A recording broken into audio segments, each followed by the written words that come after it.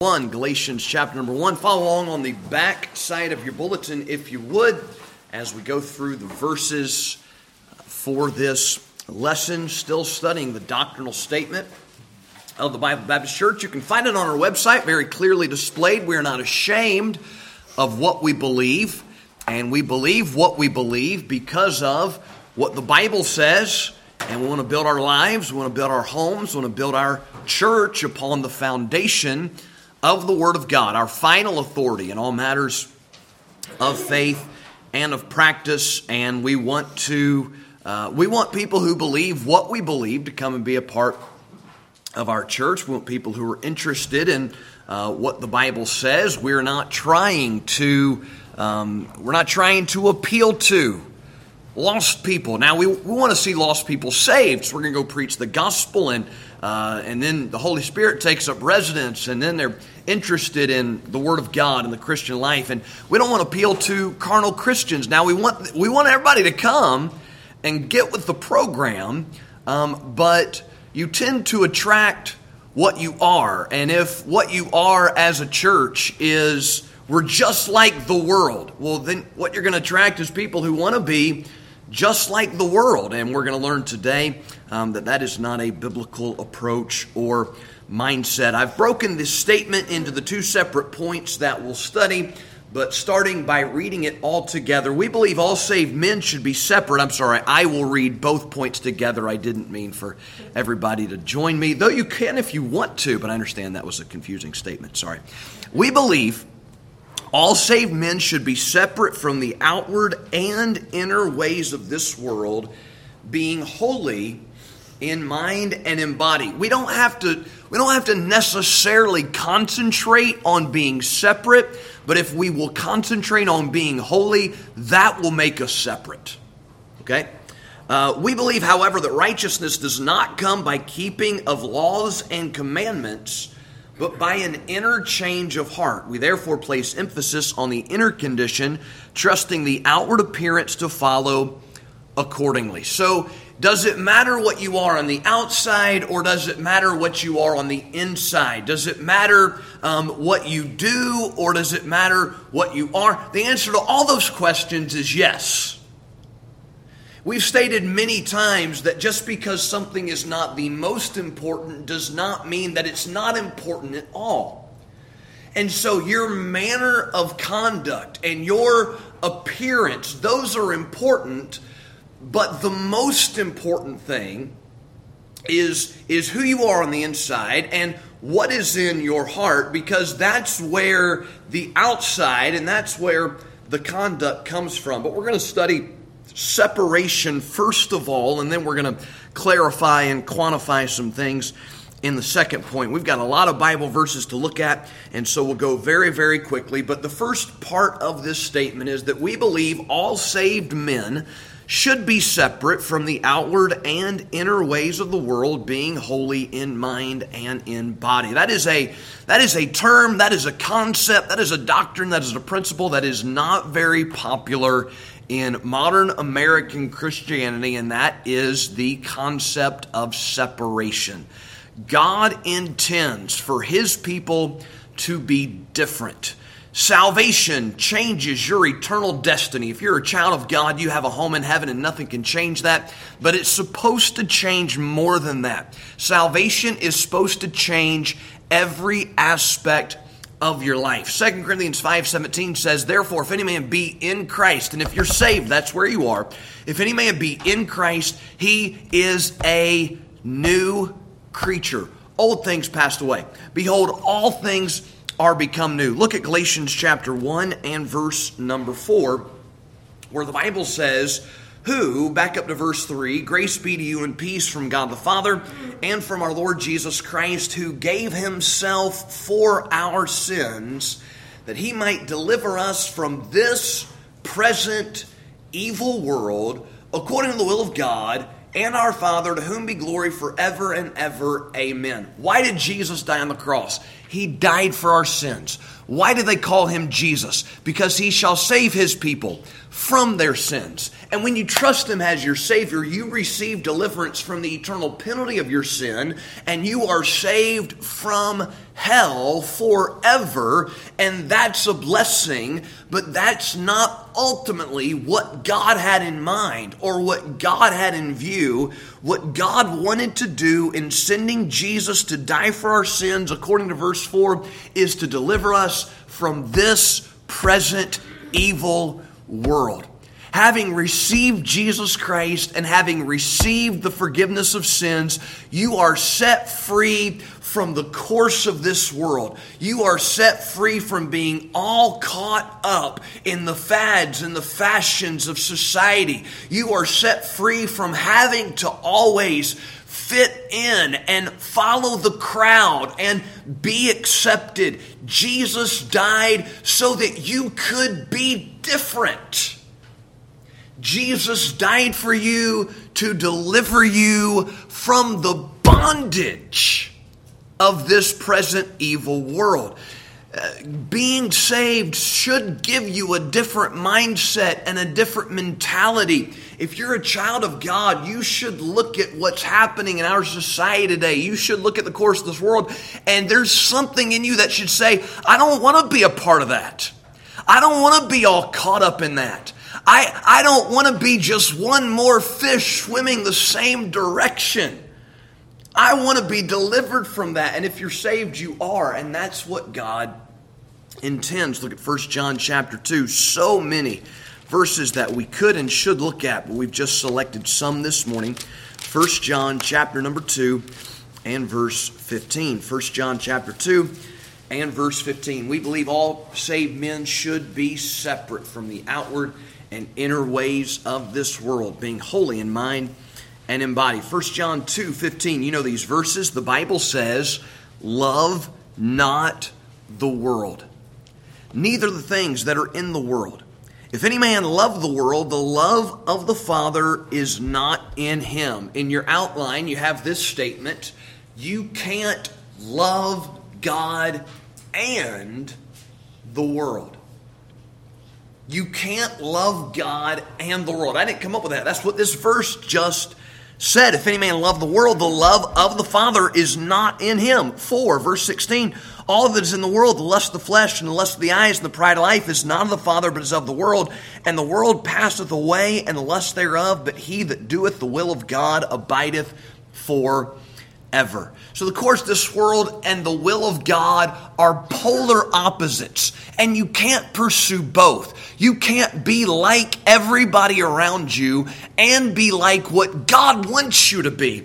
You can't love the Lord and love the world. You can't ride the fence as a child of God. You can't have one foot in church and one foot in the world. It just doesn't work. You're going to have to make a decision. You're going to have to make a break. You're going to have to choose sides. You're going to have one master. You can't serve two. You're going to love God. You're going to love the world. You're going to be worldly or you're going to be Christian. There's no such thing as a worldly Christian. That's a complete oxymoron. It is mutually exclusive. A Christian is one who follows Christ, and Christ is going in a complete opposite direction than the world around you. If you're going to follow Christ, you can't follow the crowd. If you're going to follow Christ, you can't be like everybody else. Love not the world. If you're saved, your conversation should be about something other than TV and movies. Right?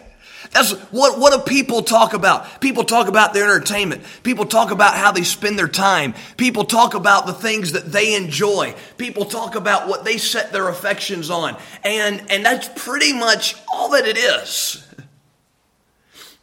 But if you're saved, if you're a child of God, if you're separate, if you're different, you ought to be interested in something more than that, something better than that. You ought to have something else to talk about.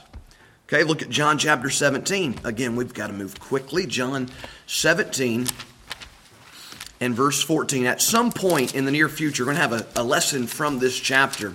This chapter is a prayer that Christ prayed on the eve of his crucifixion. He was praying for his disciples. Verse 20 says he was also praying for them which would believe on him through their word. So really, Christ is praying for all saved people, all New Testament Christians. And each of the prayers that he prays in this chapter, God answers. God the Father answers. Pick it up in verse number 14. The Bible says, I, Christ praying to the Father, I have given them thy word, and the world hath hated them, because they are not of the world, even as I am not of the world. See, if you're going to follow Jesus, you're not going to be cool.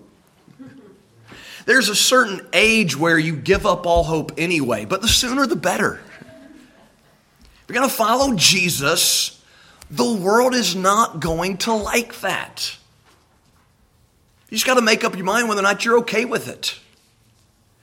Even as I am not of the world, verse 15, I pray not that thou shouldest take them out of the world, but that thou shouldest keep them from the evil. They are not of the world, even as I am not of the world. Sanctify them through thy truth. Thy word is truth. Here's what Christ prayed for his followers. Father, I want you to leave them in the world. Don't take them out of the world. Leave them in the world. The world that hates them. The world that they're not going to follow. Leave them there. That prayer is answered. You're saved, but you're here. Your home is in heaven, but you're not there yet. Why? Because that's what Jesus asked the Father for. Leave them in the world. But verse 17, sanctify them. You know what that word sanctify means? Set them apart. Make them different. Protect them from the evil. Sanctify them through thy truth. Thy word is truth. As thou hast sent me into the world, even so have I also sent them into the world. And for their sakes I sanctify myself, that they also might be sanctified through the truth. Verse 20, neither pray I for these alone. Verse 21, he's praying that they all may be one. So the Father answers this prayer. Those who trust in Jesus Christ, they're left in this world, but they're set apart from the world. So in John 17, we are in the world, but we are not of the world. And there's a difference. The reason he left us in the world is to be salt and light. The reason he left us in the world is to spread the gospel. The reason he left us in the world is to shine the light of the glory of God in the face of Jesus Christ. 2 Corinthians chapter 4 that Brother James preached on last week. So we're in the world, but we're not of the world. So we're separate, but we're not isolated. That's an important distinction. Okay? We're not just going to go live in a monastery. We're not just all going to be Christ-following hermits. That does not fulfill God's purpose for leaving us in the world. You see, so many Christians are influenced by the world, but we're supposed to be an influence upon the world. We're not supposed to be following everybody else away from Jesus. We're supposed to be causing people to follow us as we follow Christ. And our influence is diluted when we decide that we want to be more like the world. You see, that's the modern church's approach is the more worldly we are, the more people will want to be a part of us, and the more influence that we'll have, but they're just absolutely wrong. It doesn't work that way. You can't have an influence if you're already the same. We have to be different so we can be effective. And that principle is all through the New Testament. I'm sure we'll come across it again as we look at these verses. Titus chapter 2 and verse number 11. Titus chapter 2 and verse number 11. The Bible is very clear on God's expectations that we would be separate. That we would look different, that we would talk different, that we would live differently, think differently, conduct ourselves differently, have a different vocabulary, different topics of conversation, different attitude and approach to life. Titus chapter 2 and verse number 11. Titus 2 verse 11, for the grace of God that bringeth salvation hath appeared to all men. Aren't you thankful this morning to be saved by grace? None of us deserve heaven. None of us deserve forgiveness of sins. None of us deserve the good gifts that God sends our ways, but God is a gracious God, and in His grace, He reached down and rescued us from the pit of sin. The grace of God bringeth salvation. Verse 10, The grace doesn't just bring us salvation, it has a teaching ministry in our lives, teaching us, verse 12, that denying ungodliness and worldly lust, we should live soberly, righteously, and godly in this present world, looking for that blessed hope and the glorious appearing of the great God and our Savior Jesus Christ, who gave himself for us, that he might redeem us from all iniquity and purify unto himself here's our word, a peculiar people, zealous of good works. So Jesus saved us by his grace. He wants his grace to teach us how to live godly. We're looking for the blessed hope, verse 13. But the reason he died on the cross, this is similar to Galatians 1:4, the reason he gave himself for us is to redeem us from all iniquity and make us a peculiar people. Some of us doing better with that than others, just naturally. Some of us are a little more peculiar. But what he's talking about here is not just strange, not just different, not just weird. And there's an aspect of it that is. But peculiar, it's unto himself. It is belonging to God and God alone. It's that we don't have divided loyalties. It's that our hearts are united to fear God's name. It's that we're not double-minded. We're not trying to play both sides. We're just all out for Jesus. Take my life and let it be consecrated, Lord, to thee. So a peculiar people. I've said this before. I'll say it again, and I'll keep saying it. We ought to embrace peculiarity. If this world is so confused that they think it is okay to let the boys in the girls' locker room because they identify as a female. If this world is so confused, right, about something as basic as gender, the facts of biology, if this world is not only so confused but so reprobate that they brag about killing infants in the womb. Why do we want to be a part of that? Why do we want to be accepted by that? Why do we want to be anything like the world if the world is that far gone? I want to be different. I want to be peculiar. I want to be thought strange. Peculiar people, zealous of good works. That's what God wants to be. 1 Peter chapter 2.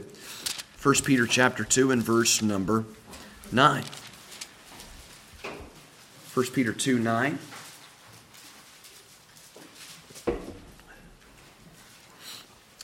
But ye are a chosen generation, a royal priesthood, and holy nation, a peculiar people.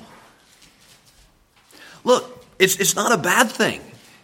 It's in the same sentence as chosen generation. It's in the same statement as royal priesthood. It's in the same phrase as holy nation.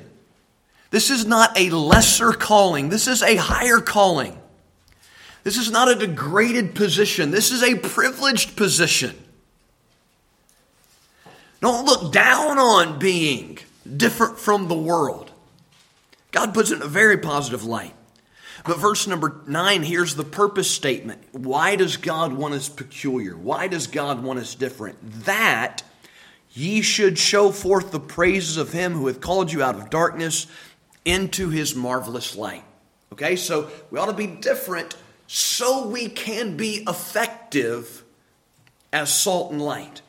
We ought to be peculiar so that we can show the world how great God is.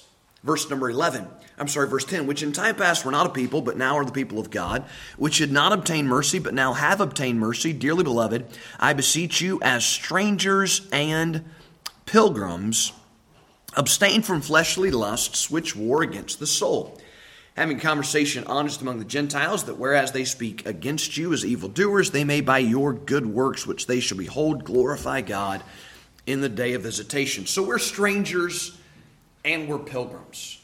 Meaning this is not our home. This world is not my home. My citizenship is in heaven. My allegiance and my loyalty is somewhere else. I am simply traveling through this life on this earth, but my ultimate goal, my ultimate destination, my ultimate home is somewhere else. And we need to carry that mindset. We need to set our affection on things above and not on the things on the earth, because we are strangers and pilgrims. Look back one chapter, 1 Peter chapter 1 and verse 13. 1 Peter 1 and verse 13 says, "Wherefore gird up the loins of your mind, be sober, and hope to the end." This is a mindset thing. This is a thought pattern issue.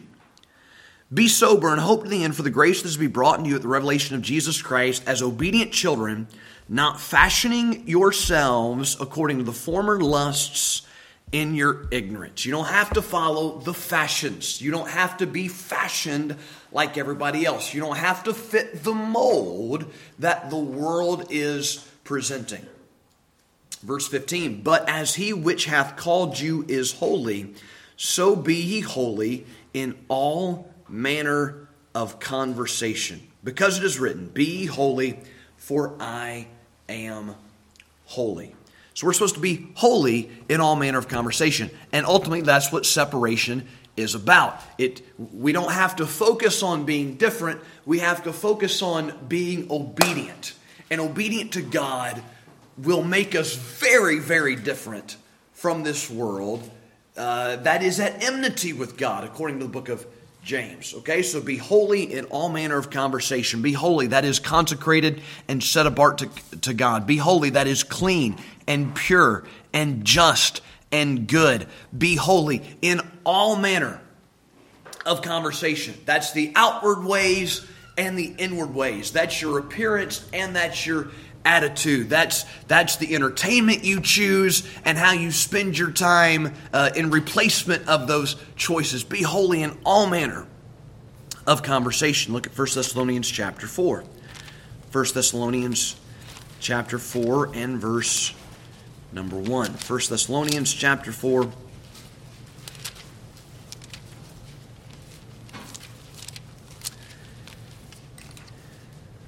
In verse 1, "Furthermore, then we beseech you, brethren, and exhort you by the Lord Jesus Christ, that as ye have received of us how ye ought to walk and to please God, so ye would abound more and more. For ye know what commandments we gave you by the Lord Jesus, for this is the will of God, even your sanctification, that ye should abstain from fornication. It will please God for us to be sanctified." It is the will of God that we set our lives apart. It will please God, and it will be the will of God if we do not follow in line with a society that is obsessed with fornication. That's why you need to get rid of the world's music. A lot of it's about fornication. That's why you need to stop watching the popular shows, because a lot of it's about fornication. That's why many of the movies that are put out are completely inappropriate for a Christian, because a lot of it's about fornication, and God don't want you to have anything to do with that. He don't want you to get anywhere near that line. And if you're hearing songs about it, and if you're watching it, and if you're surrounded by people who are involved in it, it's going to drag you that direction. And God said, stay away from it. It's the will of God that you should abstain from fornication. One man, one woman in a marriage relationship for life. That is the will of God, and that is the best way to live and enjoy the blessings of the relationship that God created and designed. But this world's going a completely different direction. And if you get following this world, that's where it's going to take you. That's why you need to be separate. That's why you need to be sanctified. Verse 4, that every one of you should know how to possess his vessel in sanctification and honor. Your vessel, that's your body. God gave it to you, but it belongs to him, and you ought to honor him with it. 1 Corinthians 6, flee fornication. Don't take the members of Christ and join them to an harlot. The Bible says, verse 5, not in the lust of concupiscence, that's unbridled lusts, even as the Gentiles which know not God. This world, they can't even blush anymore. Not ashamed of anything anymore. 6, perverted. Verse 6, that no man go beyond and defraud his brother in any manner, because the Lord is the avenger of all such, as we have also forewarned you and testified. God's really serious about what you do with your body. God's really serious about you being pure. There are not very many sins that carry the promised judgment that this sin does. Hebrews 13:4, marriage is honorable and all in the bed and defiled, but whoremongers and adulterers, God will judge. You're not going to get away with it. He's not going to let you. Verse 7, for God hath not called us unto uncleanness, but unto holiness. God hath not called us unto uncleanness, but unto holiness. Listen, it is a filthy world. It is a dirty world. People have dirty minds. They've got dirty vocabularies. They've got dirty lives. God likes something clean. God wants your life to be clean. God wants your vessel to be clean so that He can use you. You don't want to take the cabinet. Have you ever unloaded a dirty dishwasher? Yes. Right? You thought the dishes in the dishwasher were clean, so you put them all away.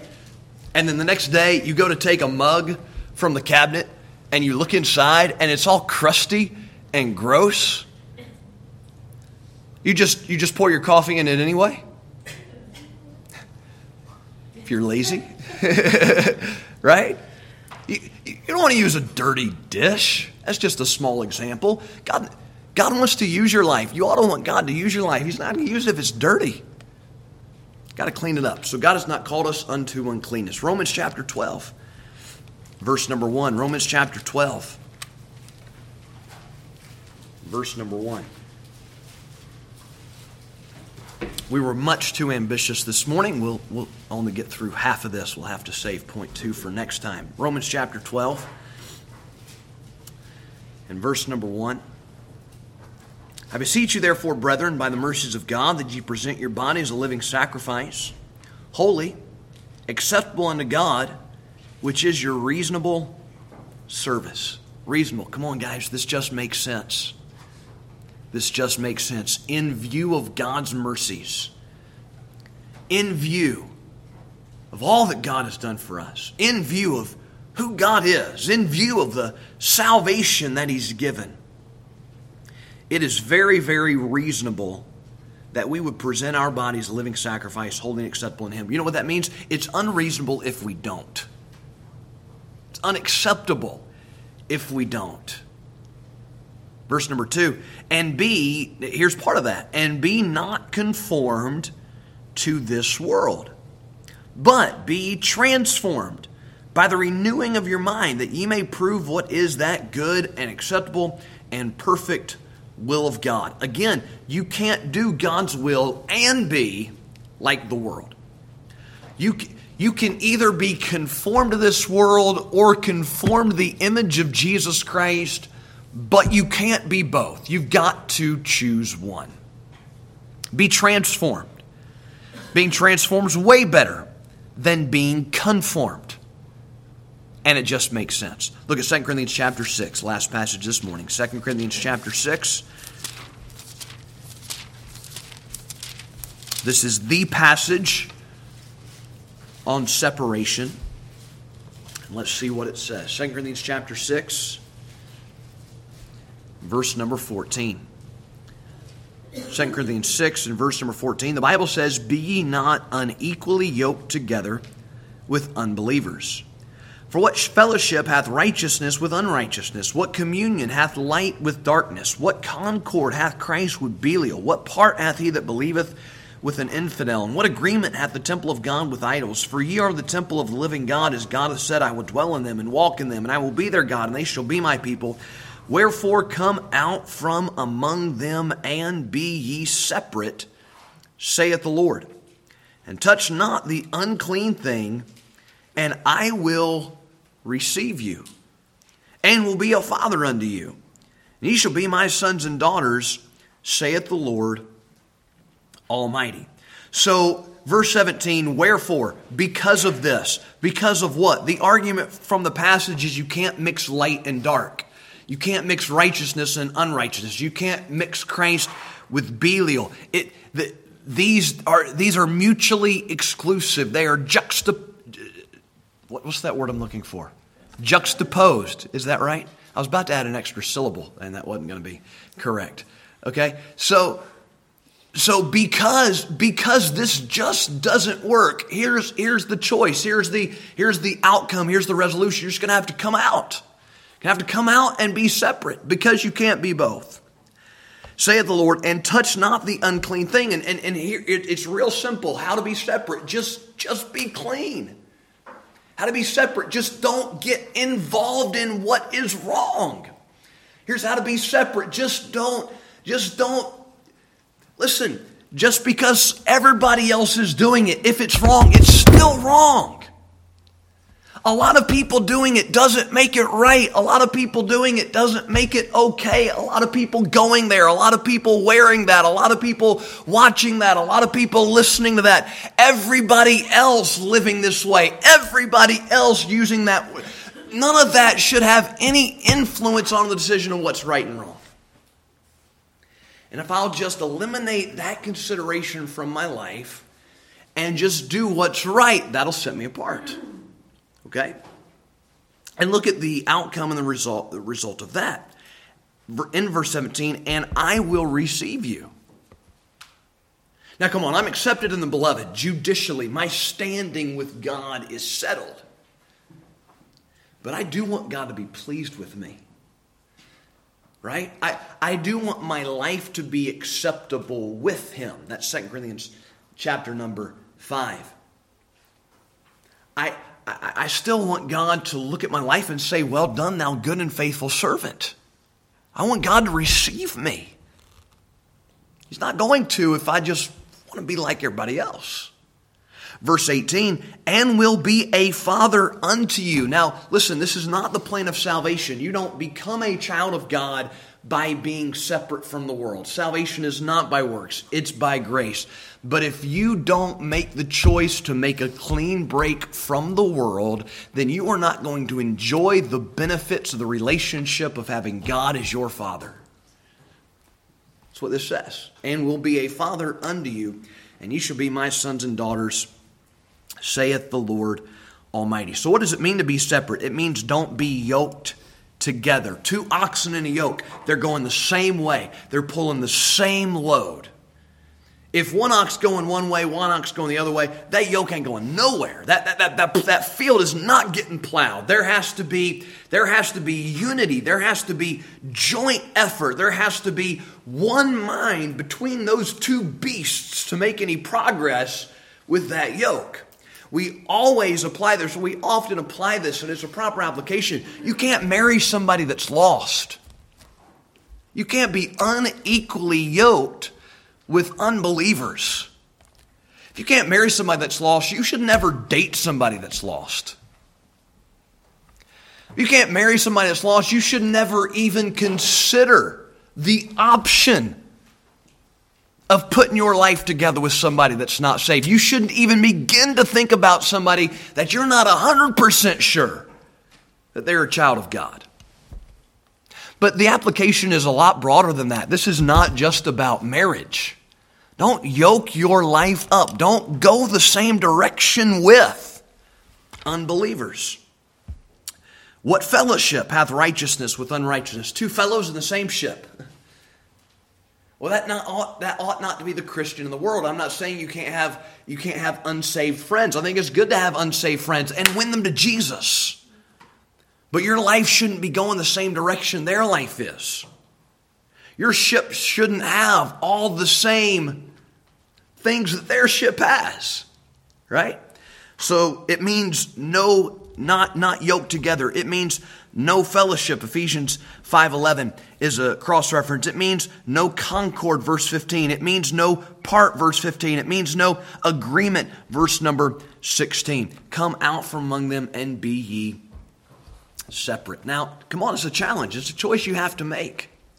And I understand it's somewhat of a difficult choice as a teenager, as a young person, when what other people think about you is so important. But don't think that it necessarily becomes easy as an adult if you don't make the decision now. Can't you look around and recognize that there are still adults that are trying to be cool and accepted and do what everybody else is doing? I mean, a lot of adults still live their lives this way. Don't assume I'll change this approach to my life once I'm an adult. No, if you don't make the decision now, you're going to solidify that approach to life. And it's going to become even more difficult. So come out from among them and be separate. And it's a good thing, not a bad thing. Now we'll balance this out next week with, we believe that righteousness does not come by keeping laws, commandments, but by an interchange of heart. God wants this to work from the inside out. And we'll study that next time. Let's pray. Father, thank you for your word. Thank you for the life that you make possible. Thank you for abundant life in Jesus Christ. Thank you for the young men and young ladies here. I pray that they would all choose that higher calling. They would all choose that better way. Lord, that you would make us effective in this world as your witnesses, as your representatives. Lord, just help us not get caught up in the course of this world, what you came to deliver us from. Lord, help us to receive that deliverance and be thankful for that deliverance. And Lord, be consecrated to your service. We love you. In Jesus' name, amen.